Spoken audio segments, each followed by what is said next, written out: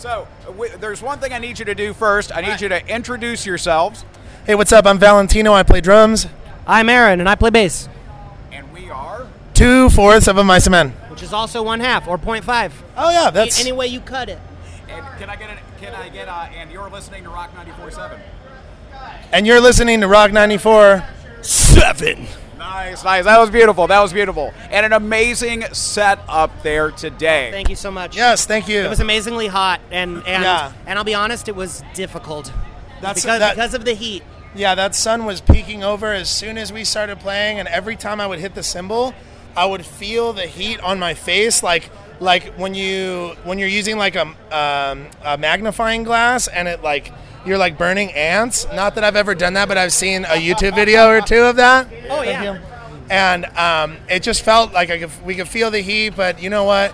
The fans out here today, we didn't know what to expect. We haven't really hit Wisconsin. Yeah. I mean, the fans brought the heat. Yeah, the fans seriously made it so worth it, and we had such a good time. It was so much fun. Did you see like the little mirage shimmer coming off of the cymbals there? I saw a penguin crowd surfing, and I was like, that's not a mirage, and I'm not about to actually pass out. So I saw a banana too. It was pretty crazy. I was thinking like, dang, I need more potassium. Yep. Beautiful. Now, it is a new chapter for this band. Yes. You're taking on some new responsibilities. And how did it feel up there? It sounded like the crowd was into the new chapter. It's just awesome. It's awesome, for us. Like we really just wanted to continue this on for the songs, for the fans. So to see them kind of embrace that and kind of really vibe with why we decided to keep this going, like that's just amazing.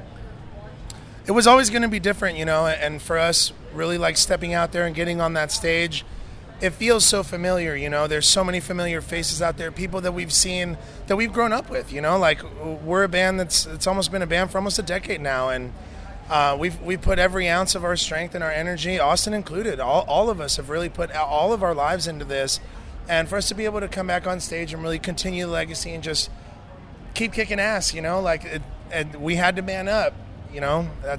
It's what needed to happen. It's what the situation called for, and it's what felt most natural.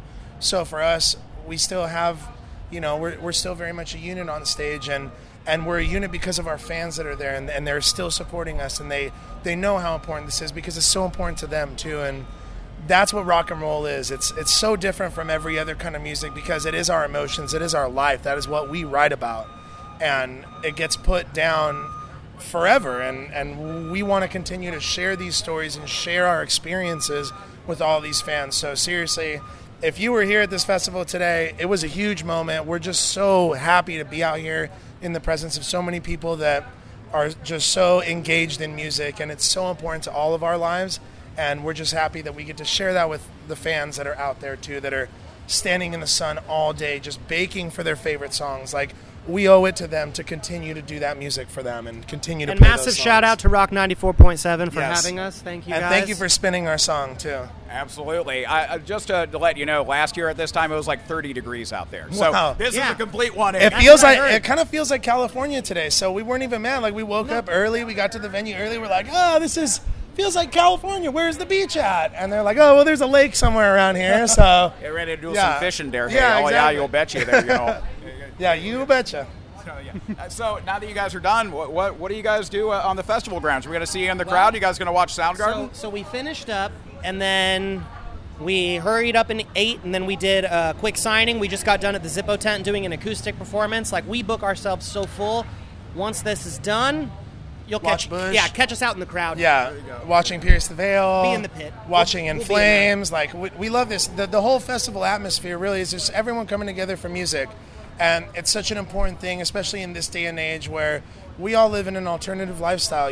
There's something that is not fulfilling about what we do, not what we do, but what is happening in the world around us. And rock and roll is our escape to be able to come out here and listen to just good music and be reminded of things that make us happy, and that it really spreads positivity regardless of whether it's negative songs or connotating a negative situation. It's all like a great positive release for everything. And it's all love, and it's all and we're out there in the crowd. I'm losing my voice, you know what I mean? Like, we have a good time out here because music is amazing, and it's a universal language, and we get to experience this. So catch us out there, take a photo with us, come hang out. Like, we're the nicest dudes just because we're just happy to be here. That's all it is. That's awesome. Yeah. Now, when that shift was made on the vocal front, what was Austin's reaction when that was confirmed? Oh, he was like all for it. I mean, for us, when he told us that he had to leave the band, like one of his biggest tenets in that whole meeting that we had at Tino's house was just like, I want this to keep going.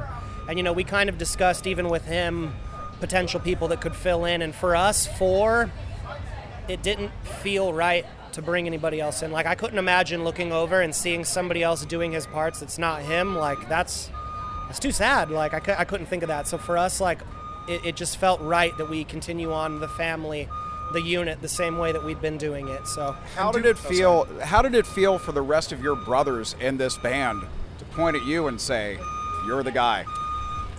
Well, it never happened like that.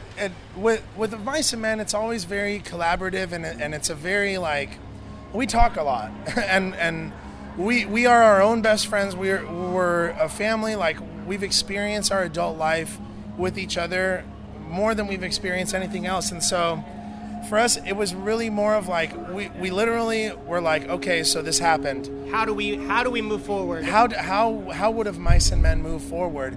What do we do that is going to feel the most natural, feel the most respectful, and feel like it is the right thing to do? And when we talk with Austin, there was talks about other singers, but for us to move forward, we wanted it to be, we had to man up, and that's kind of what I was saying earlier was. And the most logical thing was I was doing clean vocals, playing bass, and doing backup screaming, so if I could do the clean vocals, the lead screaming, and then Alan could do the backup stuff that I used to do, and that, as much as it's about, our familial unit and being the family and the unit up there, it was also, frankly, just the easiest transition without maybe, oh my God. Bush just started. All right.